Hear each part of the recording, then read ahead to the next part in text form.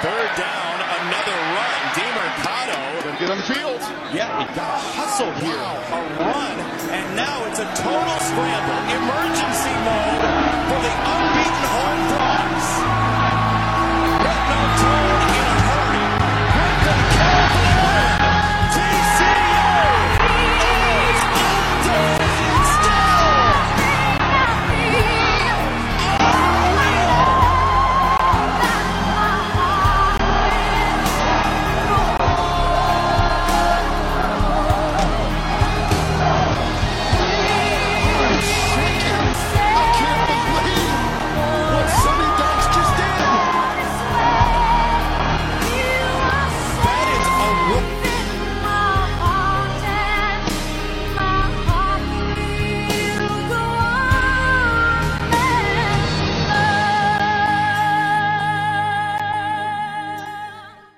Hello, everyone. Thank you for joining in your favorite episode this week with your two favorite geniuses, giving our not-so-genius takes on all things TCU sports and some other interesting things across the country.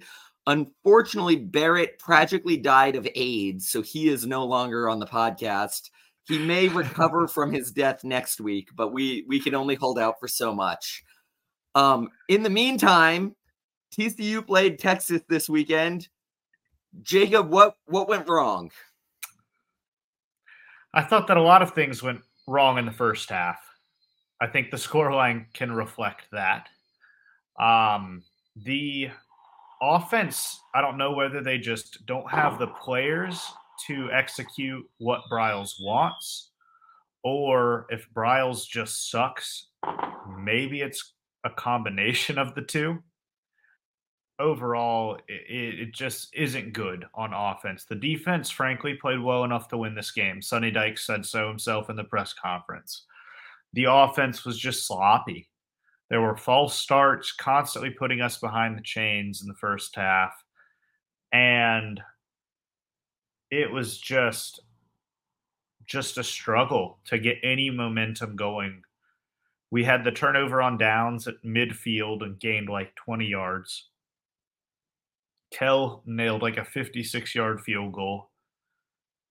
And that was it. That's really the only drives we had from our offense. The other thing that didn't go necessarily as well as we hoped it would is the cornerback play. This is definitely the corner's worst game of the season. Granted, they had to play the best wide receivers that they played all year. So, I guess a little bit of regression is to be expected. Helm did not have a good game at all. No, he did not. Newton didn't really have a good game at all. And our safeties are never that good in pass coverage. So, combine all of that, and you end up losing 26-6 at halftime. Yeah. And then the other thing that didn't go well in that first half was that interception. I mean, we changed the game. We won the game on that play. Had that gone right, the rest of the game, we make up the 3 points we need. But we threw it away and fumbled it away. And I think that gets into what went wrong in the second half, where we actually came out very strong. I think part of that, if you look at Texas, they historically do not do well. Not historically, but this season they have not done well in the second half. So a lot of our success was, I think, them just kind of melting down. But even beyond that, the announcers gave a statistic during the game that I have not fact-checked. I'm trusting the announcers, and they were really bad announcers. But assuming they're right, they said that this year's TCU has more explosive plays on the season than last year's TCU did at this point in the season. They said with that statistic in mind, this year's TCU has 50 less explosive plays resulting in a touchdown than last year's TCU did in the end of the season. And I think that's everything that's wrong with our team this year. We get that interception and we fumble it away. We get the interception, or we get the explosive plays that get us to the red zone, and we don't turn it into anything. We call two passing plays with a yard to go and don't succeed. Every time we get that explosive magic going, we don't have what it takes to finish. And again, we just didn't have what it took to finish today or yesterday. And then the thing that went most wrong of all, and I don't know how much it was our fault. I think the defense really did their best, but it came down to that final defensive stand we had to make. We had them at 3rd and I want to say 3, but 3rd and they were in their own end zone. And Quinn got off a good enough pass that the wide receiver fell down on his back and caught on his back magically. I don't think our defense really, they could have stopped it from getting to that point, but with a catch that ridiculous, I don't know what I want to ask from them. But that was exactly what it was it didn't matter what it came down to. We didn't have what it took to finish. And as good as we got in the second half and as much better as we played too late and we didn't play when it mattered most. Along with the interception that turned into a fumble, Hoover's interception was the other killer. Yeah. Did you see Hoover's quote in the post-game interview? No. Hoover said that it was his fault for trying to throw a pass that Jesus Christ himself couldn't make. I don't love his wording of that. However, he's right. He made a very poor decision. And that's 6 points, because I think that was the one where they botched the extra point. But that's 6 points off the board. And that's right game there. Right there. Yep, that's the game. I mean, it was, and the reality also, there's been a lot of complaining I've seen on Twitter about the officiating, and the officiating was really bad, to be fair. However, as bad as we are and as bad as the officiating is, none of that should have mattered. If we made slightly better decisions, we could have won that game, and we deserved to lose because when it mattered, we gave it away. Yeah, I will say the officiating was some of the worst that I've ever seen. And the announcers were just there supporting the awful officiating. Man, oh my gosh. The touchdown that I think it was Mitchell had on Josh Newton, where the announcers were like, oh, it's a little bit of a push off, but that's okay. Everybody does a little bit of a push off. And what made it so much worse was not just that it was, as you pointed out, oh, it's a little bit of a push, but it's okay because it's Texas. What made it so much worse was that every single time TCU did the same kind of decision, they'd say, oh, TCU, you just got to be smarter than that. I mean, this is college football. You got to be smarter than that. You got to be better than that. I would say that I was like, I don't drink, but I'm pretty sure if any grown adult had drank every time they said, TCU, you just got to be smarter than that, they would have killed themselves. I mean, the announcers said it every time they got the chance. But then when Texas makes the same mistakes, it's like, oh, well, everybody tries that. Drove me up a wall. Yeah, the announcers were terrible. Although the announcers have been bad all season. Yeah. Something needs to change, and ESPN already cleaned house.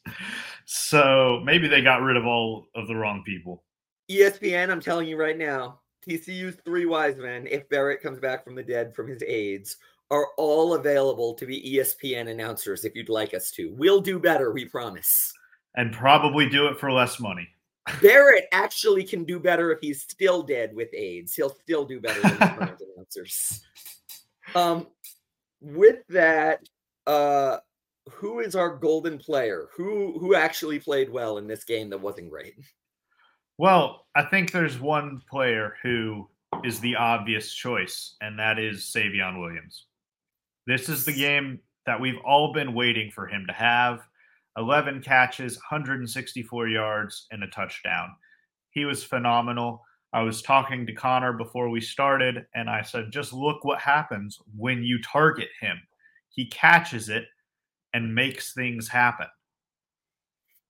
Well, and the truth of the matter is, Hoover didn't play exceptionally well.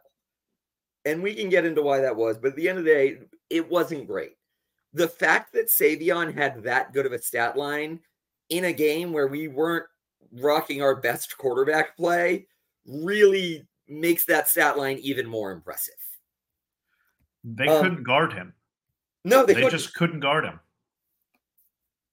Everything the announcers said about Xavier Worthy was true about Savion Williams. Absolutely. Then for our Franken-sensational player, we've got Jamoy Hodge. He had 11 tackles and 7 solo tackles, led the team in tackles. He did really well. And like we said, the defense played well enough to win the game. He was our leading tackler on a defense that really played well enough to win the game. I don't know if he was the one who hurt Brooks. I shouldn't be celebrating that, but there's a little evil, sadistic part of me that is, because it was a very clean tackle, and I don't feel guilty for how we hit him. I feel bad that he got hurt, but at the end of the day, we just did our job, and Jamoy did his job. Absolutely deserves the Franken-sensational tackle. And of course, for all my sass and rudeness, prayers for Brooks and whatnot, I do hope he recovers slightly after the Big 12 championship. And last but not least, what'd you say? He's done. He tore his ACL. Oh, he's done? Yeah. That sucks. All right. Well, whoever wins the Big 12 championship better thank us for that, and then I'll feel bad for him. Lastly, Jacob, who do we want for our player we want to see Murr out of? So I'm going to give this to a group of players who I believe we've given it to already this season. I think they've fought hard for this award before. They have. And that's the offensive line. And I actually do want to say this. They played better than I thought they were going to. That's how much faith I had in the offensive line going into this game. Yeah, Jacob and I talked about this before this episode started, that we were thinking about giving it to Hoover because there was a lot wrong there. But at the end of the day, for all of the mistakes Hoover made, you really can't blame him so much because he just didn't have the time. Like, the OL didn't have what it took to protect him. And realistically, he's not the world's best quarterback, and I don't know what it would have looked like behind a great offensive line. But I know what it would have looked like behind a not-so-great offensive line. And at the end of the day, they did not protect him the way we needed them to. And when you have 1st and 4 from the 4-yard line, or 1st and goal from the 4-yard line, and you get -2 yards on the first 2 plays when you try and run it up the middle, like, the inside of this offensive line was supposed to be a strong spot on the team, and it's the weakest part of the offense. And that's saying something because we don't know what we are doing at quarterback. We had to throw the ball twice inside the 5 on 3rd and 4th downs to try and score a touchdown, and neither were particularly close. Yeah, that was just so bad. So, offensive line, please get your crap together. Although there's only 2 games, so... Well, I will be at our next game, so get your crap together for that game. And moving into that, we have got a game coming up next week against a team that is not very good, has never been very good. We've pretty much dominated this since we joined the Big 12. However, it has always been a nail-biter. It is a rivalry. Weird things happen in rivalries. They suck a lot, but we're not exactly great. Jacob, tell me what you expect to see in the Revivalry. Listeners, you'll note I'm not calling it the mother-trucking Blue Bonnet Circle nonsense. Not Blue Bonnet Circle. Battle for the Blue Bonnet. My name was just as good as their bad one. It is the Revivalry. Tell me what you expect to see in the Revivalry, Jacob. A TCU win is what I expect to see, but I've expected that several times this season, and it hasn't panned out for me. But in terms of Baylor, they're not a good team. They got beat by Kansas State just as bad as we did, if not worse. They're 3-7 on the season, so they have 1 less win than us. Their quarterback is Blake Shapen. He had a decent game against Kansas State, but overall he's an exceptionally decent quarterback. Nothing special about him. Their running back is actually a former TCU commit, who then we signed Zach Evans, and this guy decommitted from us and then went to Oklahoma State for a couple of years. Now he's at Baylor. Dominic Richardson. He's not a bad player, not a good player. Again, exceptionally decent. Their wide receivers or pass catchers, they got 3. Drake Dabney and Josh Cameron are the 2 guys on the outside who we need to worry about. Dabney's a deep threat guy, I think, with some run after the catch ability. And then the 3rd guy we need to look at is Dawson Pendergrass. He's a running back, fullback hybrid. He's kind of their pass catching back out of the backfield. Ultimately, I think we'll be able to run all over them. Imani Bailey is better than anybody they have on their team. So Hoover hopefully has a relatively easy day. And Briles just does what the obvious thing to do is, and that is run the ball. So hopefully we don't get too cute with it. I don't know that I believe Briles will do what the obvious thing is, because Briles has a gift for finding out the wrong thing to do and doing that. The good news is I think you're really right about them not being a great team. I think, like I said, I'm going to this game and I'm very excited for it. As bad as we are, I expect this game to look like the BYU or the Houston or the SMU game, because we're bad, but they're really bad. I expect to have a fun game. I last week bet on TCU money line and Texas to cover the spread. So either way I'd get something, and it decided to come right in the middle. So I'm never betting on a TCU game again. That's what I get for breaking the golden rule. But if I would bet on a TCU game, the spread is not out yet, but whatever they give, I'd probably give us to cover. I feel really good about this game just because it is a rivalry. Weird things do happen, but it's our last home game. The students are going to show up as big as they can. We're going to be excited.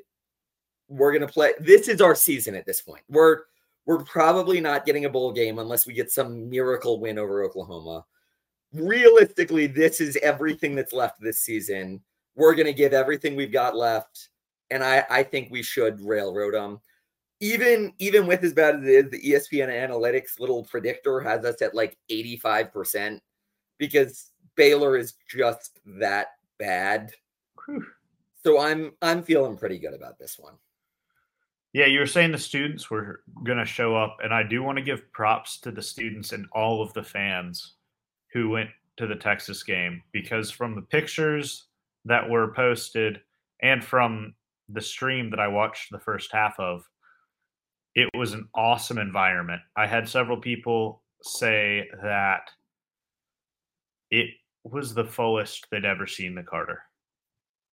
And for anyone who was watching the very exciting student section, when they looked over at the Liv Ma student section call out, the shirtless man painted purple that they highlighted on the screen for a few minutes is Jacob and Mai's fraternity brother. With that, do we have anything else we want to say, or are we ready to move on to the picks for the week? I know in 2017 and 2018, really 2018, because 2017 was a great year. But I remember talking to you when we were still on campus saying, like, yeah, TCU could have a crap year. But if we beat Baylor, then it wasn't that crap of a year. If we go 1-11, but the one is Baylor, I'll live. I won't be thrilled. I'd like to do better than that. But if we go 1-11 and the one is Baylor, that's going to feel freaking good. As long as we kick the teeth in of those dirty, awful Bears, I will be happy. Completely agree with you. All right, so we are going to go into our picks for the week now. We are standing at Jacob in first place with 146, Barrett in an enormously close second place at 145, and me in a respectable distant third of 121. But when I sweep this week, it'll be neck and neck again. First game we've got this week is TCU at Baylor. No, dear Lord, Baylor at TCU. I am never going to pick Baylor. Even if I would, I'm always going to pick TCU. And even if I wouldn't, TCU's winning this because Baylor sucks. Jacob, who are you running with? I'm in the same boat as you. TCU is going to take it.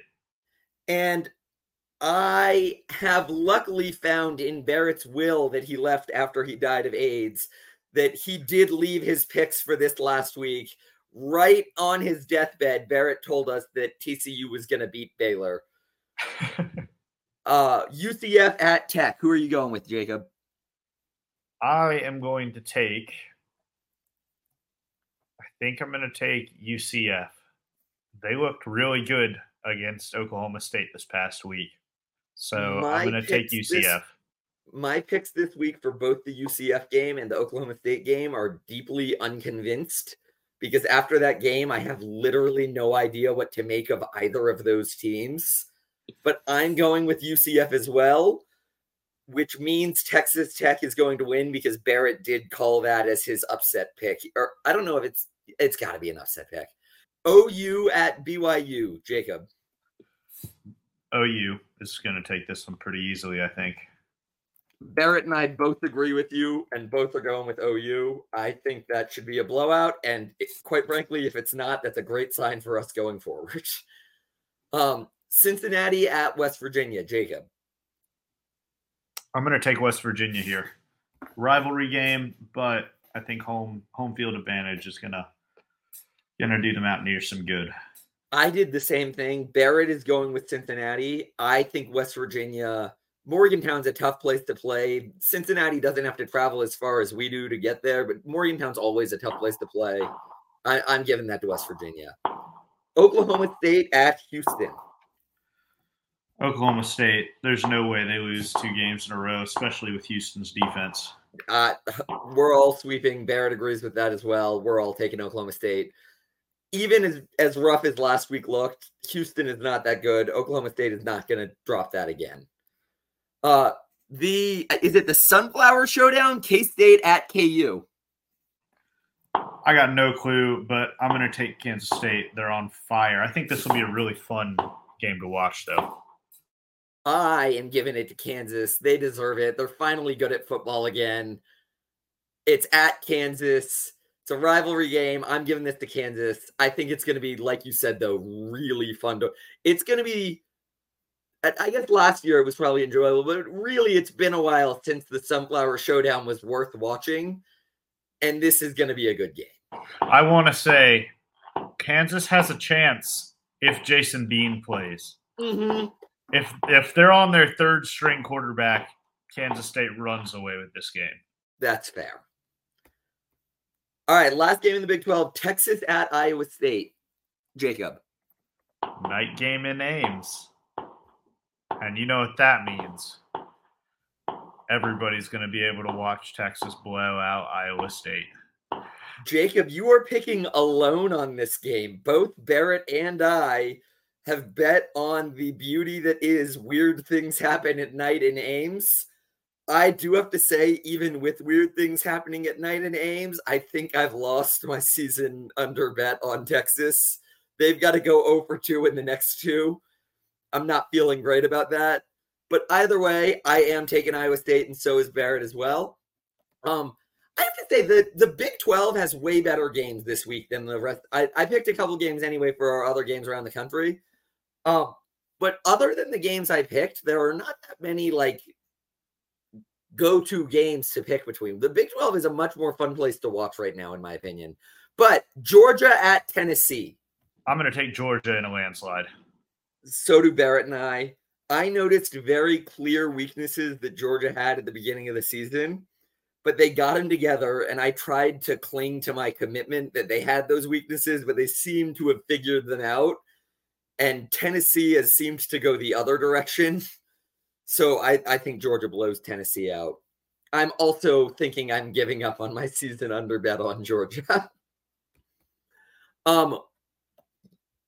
Washington at Oregon State. Oh, and Barrett also takes Georgia, I should mention. Washington at Oregon State. I think that this will be a really fun game. I'm assuming it's going to be the Pac-12 After Dark, one of the last ones. I'm going to go with Oregon State here. I'm going to take the home team. Washington's defense has been piss poor the past 2 weeks. They allowed Utah to score 25 points. That should be illegal. You're picking alone again. Barrett and I both took Washington on this one. At this point, Washington or Oregon are the Pac-12's only hope at getting into the CFP for the very end for their victory lap. If the refs know what they're doing, Washington better win this game. Frankly, Washington is our only hope of keeping Texas out. Yeah, another reason to root for Washington. Yeah. So, because if there's an undefeated ACC with Florida State, undefeated Big Ten with either Michigan or Ohio State, then you have Georgia or Alabama, who's been looking really good recently. Yeah, Alabama looked really bad at the beginning of the season, but all these teams that I called out for their weaknesses at the beginning of the season, I was right about their weaknesses, but they also noticed them and they fixed them.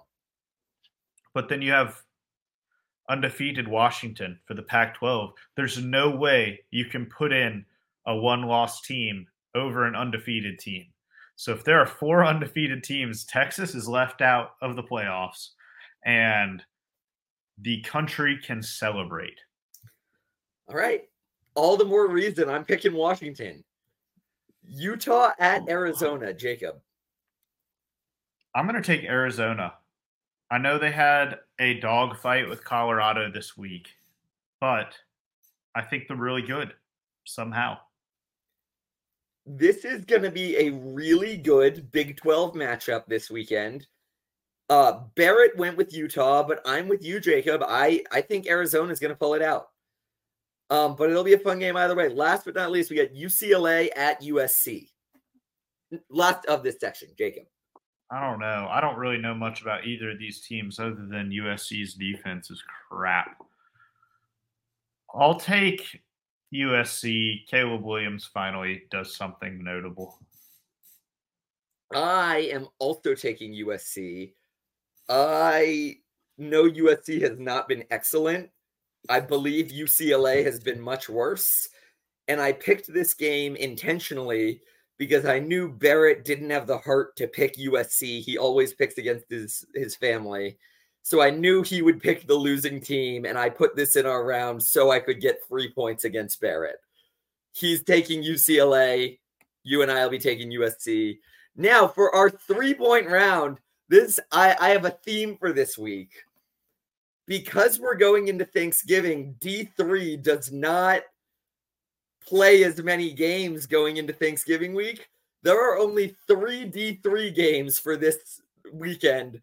We're picking all 3 D3 games, and we're committing to the entirety of the Division III football for our 3-point round.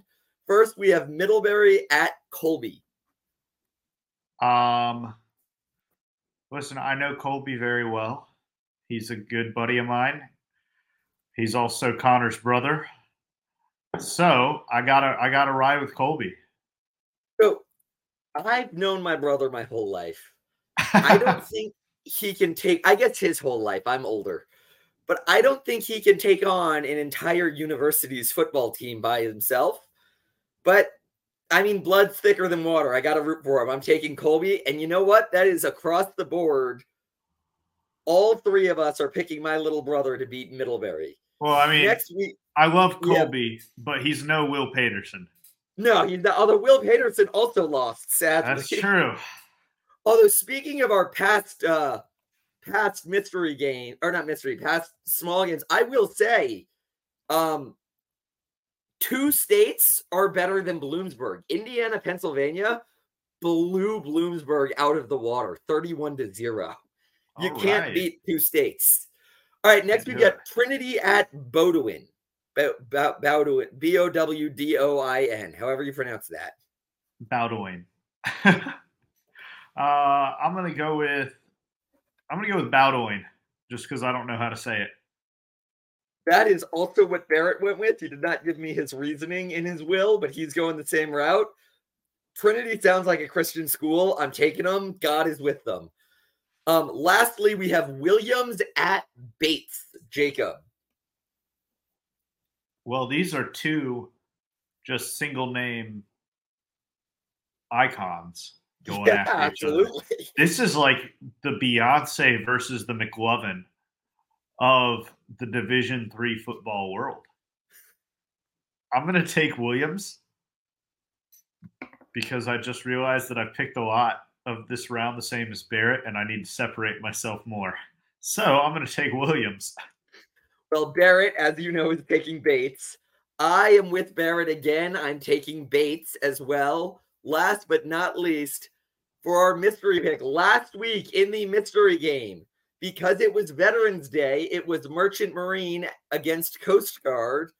Merchant Marine won 39-27 in the Secretary's Cup, and Merchant Marine was team 2, which just absolutely screwed me over. This week, XL has chosen for me that I am number 1, going with team 1. Barrett has chosen team 2. Jacob, who do you have? I've picked the same as Barrett for the past couple weeks, and it's done me wonders.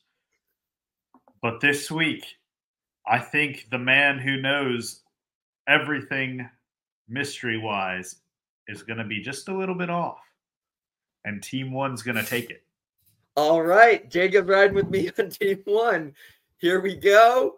And moving on forward, now that our picks are done, we have got some other stuff going around TCU this week. This past week, we had our women's basketball team take a W over Oral Roberts, 76-56, and a W over Texas A&M Kingsville, 86-48. Not to mention, boding well for our upcoming matchup in football this weekend, our volleyball team beat number 20 Baylor 3-1, and then played them again and beat them 3-2. So we destroyed those weak, pathetic Bears, and we're going to do so again this coming week. And lastly, we had equestrian, always one of our better sports. Again, we kicked Baylor's teeth in 14-6. Baylor is number 8. We played against them, and I believe that's kicking their teeth in. 14-6 sounds like a large differential. I don't watch enough equestrian to know, but I feel very confident about that. And I expect a similar proportion in the score next weekend. All that being said, what y'all came here for, it's that time of year. It's basketball time. What happened this week, Jacob? Well, this week we started off 2-0 with 2 blowouts. Now, that might not seem like much to you, but last year we won our first game of the season on the last second shot, and we won our second game of the season in very close fashion as well. So the fact that we got comforting wins. Our first game that we won, as much of a gimme game as Southern is, Southern turned around and beat UNLV, who's a Mountain West team, and it was supposed to be a gimme game for UNLV, and Southern won that. Yeah. So I'm not mad about either of the games. I'll never complain about 2 wins, much less 2 blowouts. Although I will say we're now 1-1 against the spread, so we got to get that percentage up. But I think that'll happen with more games. Was the Southern game the one we lost against the spread on? No, we won that one. It was the Omaha game. Okay. Yeah, we were like 5 points off. But Omaha game, we recapped the Southern game in the midweek episode of Round Ball Review. The Omaha game, it was an ugly game, and that's just to put it mildly, but it was a blowout win nonetheless. Jacoby Coles rebounded from a not-so-good offensive game in the first game to being our top scorer this game. He was fantastic. He couldn't miss. He did everything correct. No complaints about any of his play, really, offensively or defensively. He's done really well on both sides of the ball, especially in the game against Omaha. Uday rebounded the ball like we thought he would. He didn't necessarily have very many rebounds against Southern. Against Omaha, he had 11. That's what we need our bigs to do. Our bigs have to rebound. Jameer Nelson continued to play really well and really consistently. Double-digit points, 5 assists, 5 rebounds, couple steals. That's what we need from him through the season. If he can provide us that every week, I think we'll automatically be in most of the games that we play. And then I'm going to talk about my favorite guy, Mostafa. I think he might be our best big. He's absolutely our most well-rounded big.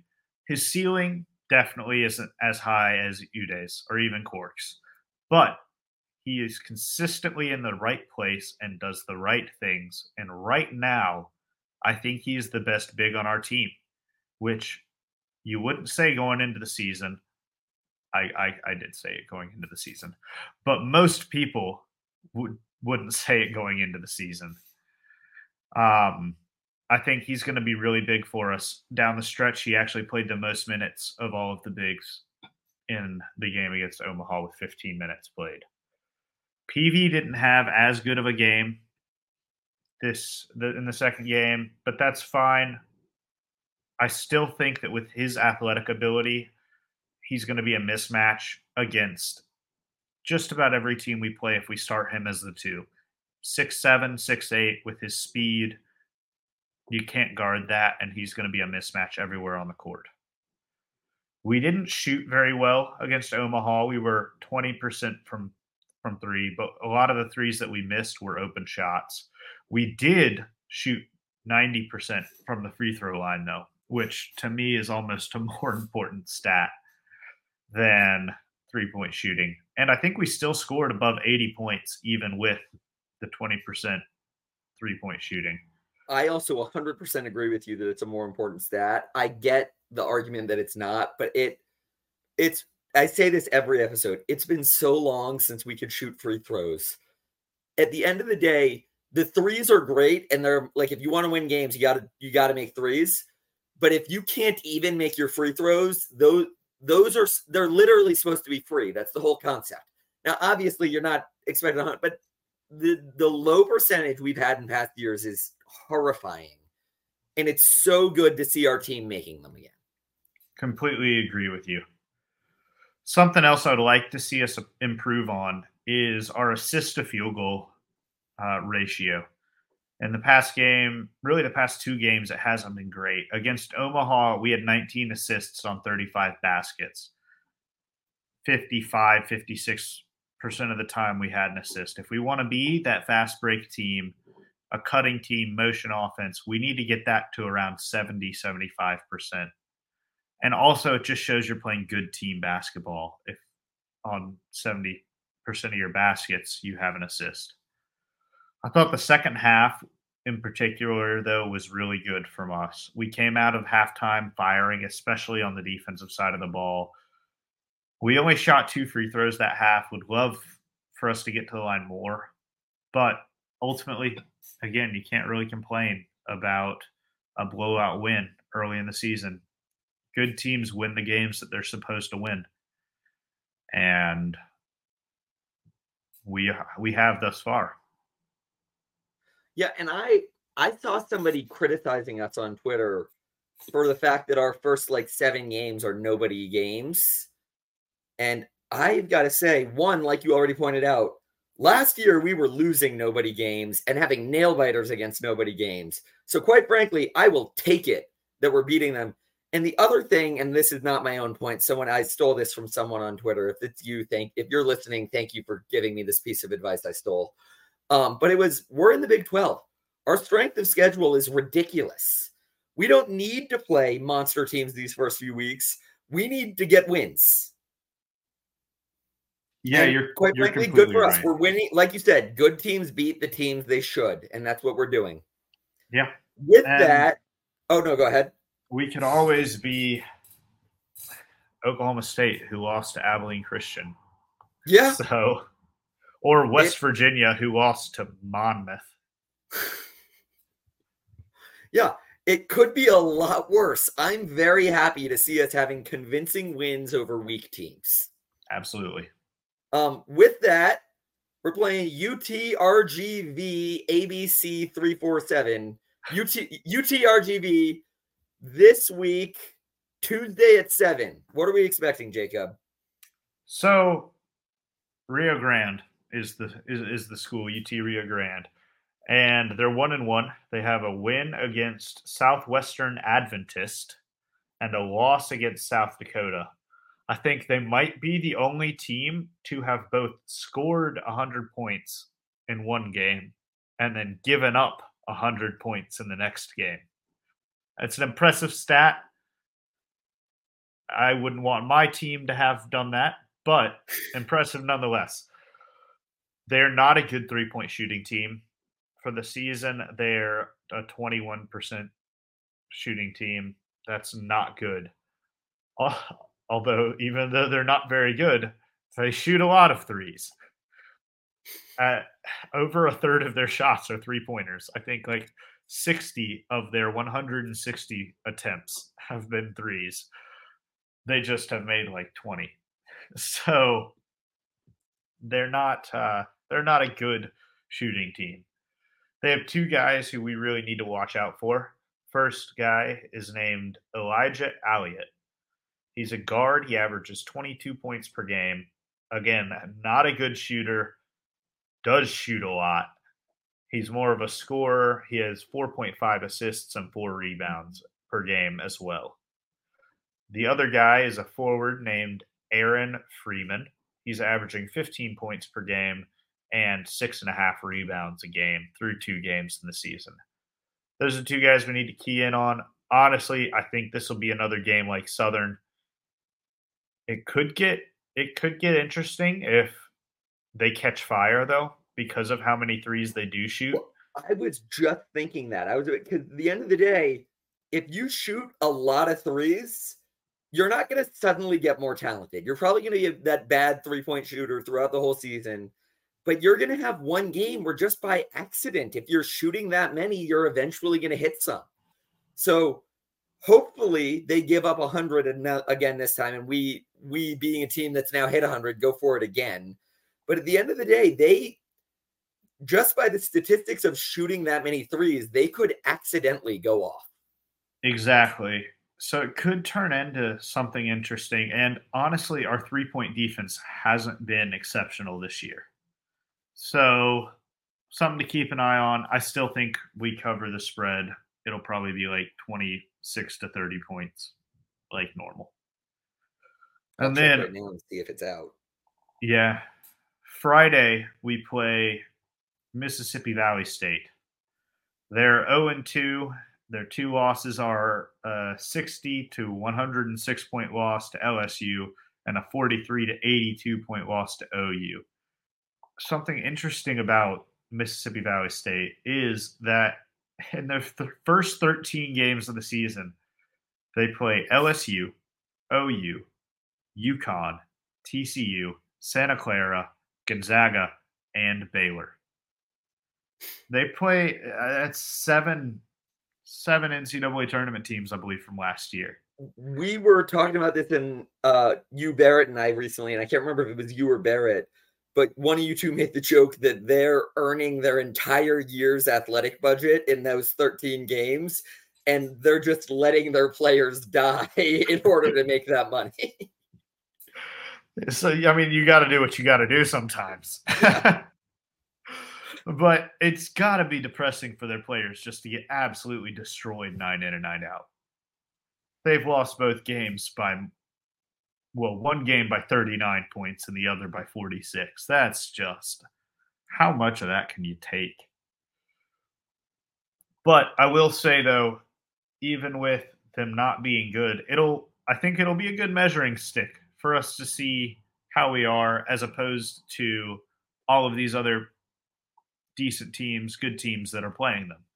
Like, do we play them about the same as Gonzaga or UConn, or do we play them like an OU, who I personally don't think is going to be that good this year? So I know transitive wins doesn't always work, but it's something interesting to look at for the beginning of the season.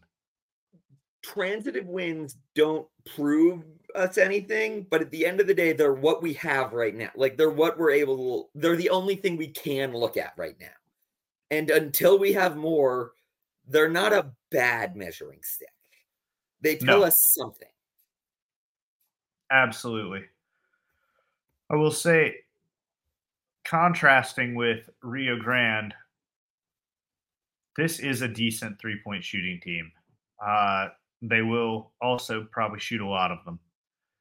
They have, again, two guys that we need to pay attention to. Raekwon Brown, who's a 6'6" guard, pretty big guy. Will be interesting to see who we put on him. My guess would be Peavy and Anderson when they're on the court. He averages 15.5 points per game with 5 rebounds. He's their best player. He never leaves the court. If he does, it's for 1 to 2 minutes a game. The other guy they got is Areko Gibson. He's a forward. He averages 10.5 points per game and 5 rebounds. I think we win this game by about 40, right on par with both LSU and OU. It'd be great to win by 50. Let's get to 100. Frankly, in both of these games, I think we have a chance. So, yeah, that's what we got. That's what we got this week. Yeah, I think I'd like to see us get to 100 in at least one of them. To ask for 100 in both, even against bad teams, like stuff happens that's weird. I'll feel very good if we're reassessing a week from now and we got to 100 in at least one of these two games, because we should. Yeah, I mean, both teams have given up 100 points. So I wouldn't put it past us scoring 100 in both. Yeah, well, and like we talked about, transitive wins don't tell us anything, don't tell us everything, but they tell us something. LSU put up 100 on on Mississippi Valley State. Let's do the same thing. Yeah, no reason absolutely. we can't. With that, we've now seen 2 games from each of these teams in the Big 12. Our preseason poll had it at Kansas, Houston, Texas, Baylor, TCU at 5, K-State, who is now lost to number 20 USC, Iowa State, Texas Tech, West Virginia, who lost to Monmouth, Oklahoma State, who lost to Abilene Christian, Cincinnati, OU, BYU, UCF, and UCF is there at 14 with a loss to number 13 Miami. Let's talk about what we think we're going to see from the Big 12. I've got a couple thoughts for what I think are coming. I think that the preseason poll was right about 2 things. I think Kansas is going to be number 1, and I think UCF is going to be number 14. My only knowledge of UCF basketball comes from our NIT semifinal game against them. Now, we've gotten better than we were at the NIT, so maybe they have too. But we beat them by like 20 or 30 points pretty comfortably in the NIT, and we met them in the NIT. And I haven't heard much about them since then. I've seen them come in as the last ranked one. So that's kind of a signal to me that they're not expected to be much better than they have been in the past. They lost to Miami. Miami's the number 13 team. I'm not unimpressed by the fact that they lost to Miami, but they haven't done anything to impress me. I do expect them to be 14. I expect us to hold out, or Kansas to hold out at number 1. I'm not as good with basketball as I am with other sports, so it's tough for me to predict TCU. So with that, I'm going to let my heart give it a little bit. We're going to number 3. I'm not going to say we're going to be number 1. Kansas is going to be out there. I think unfortunately Baylor is ahead of us. I think Houston, however, falls somewhat. I think they have to have an impressive season. I said this last week. They got in on being good at basketball. They better stay in at basketball. They better be good enough to show that they were worth picking up for being good at basketball. But I remember when we joined the Big 12 and we went 4-8 the following season in football. It's hard to move up to a big boy conference. I think Houston falls down a little bit. But I think they stay in the top 5 or 6. Those are my predictions. What do you got, Jacob? So I'll just run you down from 1 to 14 for my predictions. Oh, you've got better predictions than I do. Yeah. I just think there are 4 tiers in the Big 12 this year. I think they're 2 favorites to win the conference, and I actually disagree with you on one of them. I think Kansas will finish in first, but I think Houston will finish in second. Okay. I think their program has shown enough in the NCAA tournament. They might have 1 or 2 bad losses. Everybody does, though, in the Big 12. So I think they'll end up second. And that's the first group. I just have them labeled as favorites. And then the next three groups, I think everybody in each of those groups is relatively interchangeable. I have TCU finishing in third. Again, a little bit of a homer, but I think we can do it with the team that we have. And then Iowa State actually finishing in fourth, which is much higher than I think most people have them. And then Texas at 5. Texas probably has the best guards in the conference. However, they're small. I think if teams can figure out how to play a little bit of bully ball with Max Asmus and Tyrese Hunter, I think they might struggle a little bit down the stretch. And then, so that's my contenders, 3 through 5. And then at 6, I have Baylor. 7, I have Kansas State. 8, I have BYU. And then 9, I have Texas Tech. Baylor, I think Barrett said that they'd probably take a step back because they're losing a lot of production. I agree. They probably will take a step back. Kansas State lost to USC. USC's a top 20 team right now. Again, that's fine. First game of the season, they'll work their way into things. I just don't think they're as good as the 6 ahead of them. BYU is kind of my wild card in here. I was going to say, that was my first. When you said that, my eyebrows raised. Yeah, they beat a top 25 team. They're the only Big 12 team right now to have a top 25 win. They beat San Diego State the last game. You might know this because they had the video of one of their players going, "Well, you better shut the F up," to like a fan or something like that, and everybody was roasting him. A BYU player said that? Yeah, he was like, well, you just tell him to shut the F up.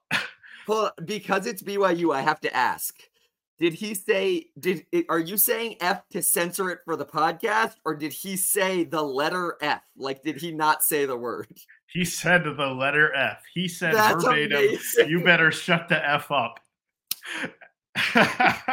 Well, I will say, I don't want to stereotype too much, but I'm going to stereotype a little bit here and say that I assume that BYU is really good at fundamentals. You know, I have no clue. I haven't watched them. I just know their home court advantage is automatically going to be one of the best in the Big 12. And even last year, they weren't awful. I just think they're going to surprise some teams this year. I really do. I have them at 8. I think they can contend for a top half finish in the conference. At 9, Texas Tech. I think they'll be good. They'll beat a couple teams they shouldn't. They'll lose games that they shouldn't. I think they'll be average, probably an NCAA tournament team. Then the last grouping I just have labeled as like meh or piss poor. That's Oklahoma State, Cincinnati, West Virginia, UCF, and then finishing in last, I have OU. Oklahoma State, man, you lost to Abilene Christian. Like, come on. I think they'll be better. I actually think they will rebound from that. Like, teams have bad losses all the time. Oklahoma State will probably rebound, which is why I have them at 10 rather than behind. But come on. Cincinnati, I don't know much about their program, so I just kind of left them where they were. That's fair. West Virginia, again, you lost to Monmouth. Come on, man. Be better. I know you don't have the all-star guard, Kerr Krissa, right now because he's a douchebag. There are few men in this world that I dislike more than Kerr Krissa. He definitely cracks my top 10. I cannot wait for Kerr Krissa to come into Fort Worth and be just so warmly taken in by the TCU fans at the Schulmeyer. All right, TCU fans, I've been in Lubbock for a few months now. I'm not normally calling for this, but at the Schulmeyer, that day we play West Virginia, I want every one of you to hit Kerr Krissa with a tortilla. I haven't learned much here, but I've learned that, and I want it to happen. Honestly, wouldn't be mad. Wouldn't be mad at all. I'd only be mad that that's all we did to him. Yeah. UCF and OU. I think OU's a little bit stinky this year. They lost basically all of their production from last year, and I don't know if they replaced it. Like I said, I think every team in that bottom 5 is kind of interchangeable to me. I think grouping them in groups is better to do. Yeah, that's the fair. rank. You don't know with rankings. But That being said, we can share Barrett's rankings because they were also in his will that he gave to us before he passed away from the AIDS. Barrett has Kansas at number 1 because they have a strong starting 5 and they're great all around. He has Texas at number 2 because he thinks that TCU will pair nicely with strong guard play from Hunter and Asmus. TCU at 3 because we have more shooting and depth to balance the team. Houston at 4. He expects them to take a step back with a harder schedule than they're used to, but they're still a great team. Kansas State at 5. Iowa State at 6. Baylor at 7 because he expects them to take a step back, lost a lot of production, basically what we both said. Cincy at 8. Underrated, strong defense, balanced scoring. Tech at 9. Oklahoma State at 10. West Virginia at 11 because they have no depth and no Bob Huggins. BYU at 12. He thinks they're sneaky underrated, good shooting, will be really good for a few home wins as upsets. Both of you have BYU as sneaky underrated. That's very interesting. I don't know if putting them as finishing in 12th is sneaky underrated. I don't know either, but he used the word sneaky underrated, and you ranked them as genuinely sneaky underrated. Yeah, I'm high on BYU, man. I said it in the last episode too. Like I think they're gonna surprise some people. Barrett rounds it out with OU at 13 and then UCF at 14. All right. Well, hopefully by this time next week, doctors will have discovered a cure for AIDS and for death, and Barrett will have returned to us. But we'll see. Otherwise, thank you all so much for tuning in to your 2 favorite geniuses, RIP one favorite genius, and us giving our not-so-genius takes on all things TCU sports and other things around the country. Follow us on Twitter at TCU3 Whysmen, and otherwise, go Frogs. Don't be sad. Don't be sad, 'Cause 2 out of 3 ain't bad. Now don't be sad. 'Cause 2 out of 3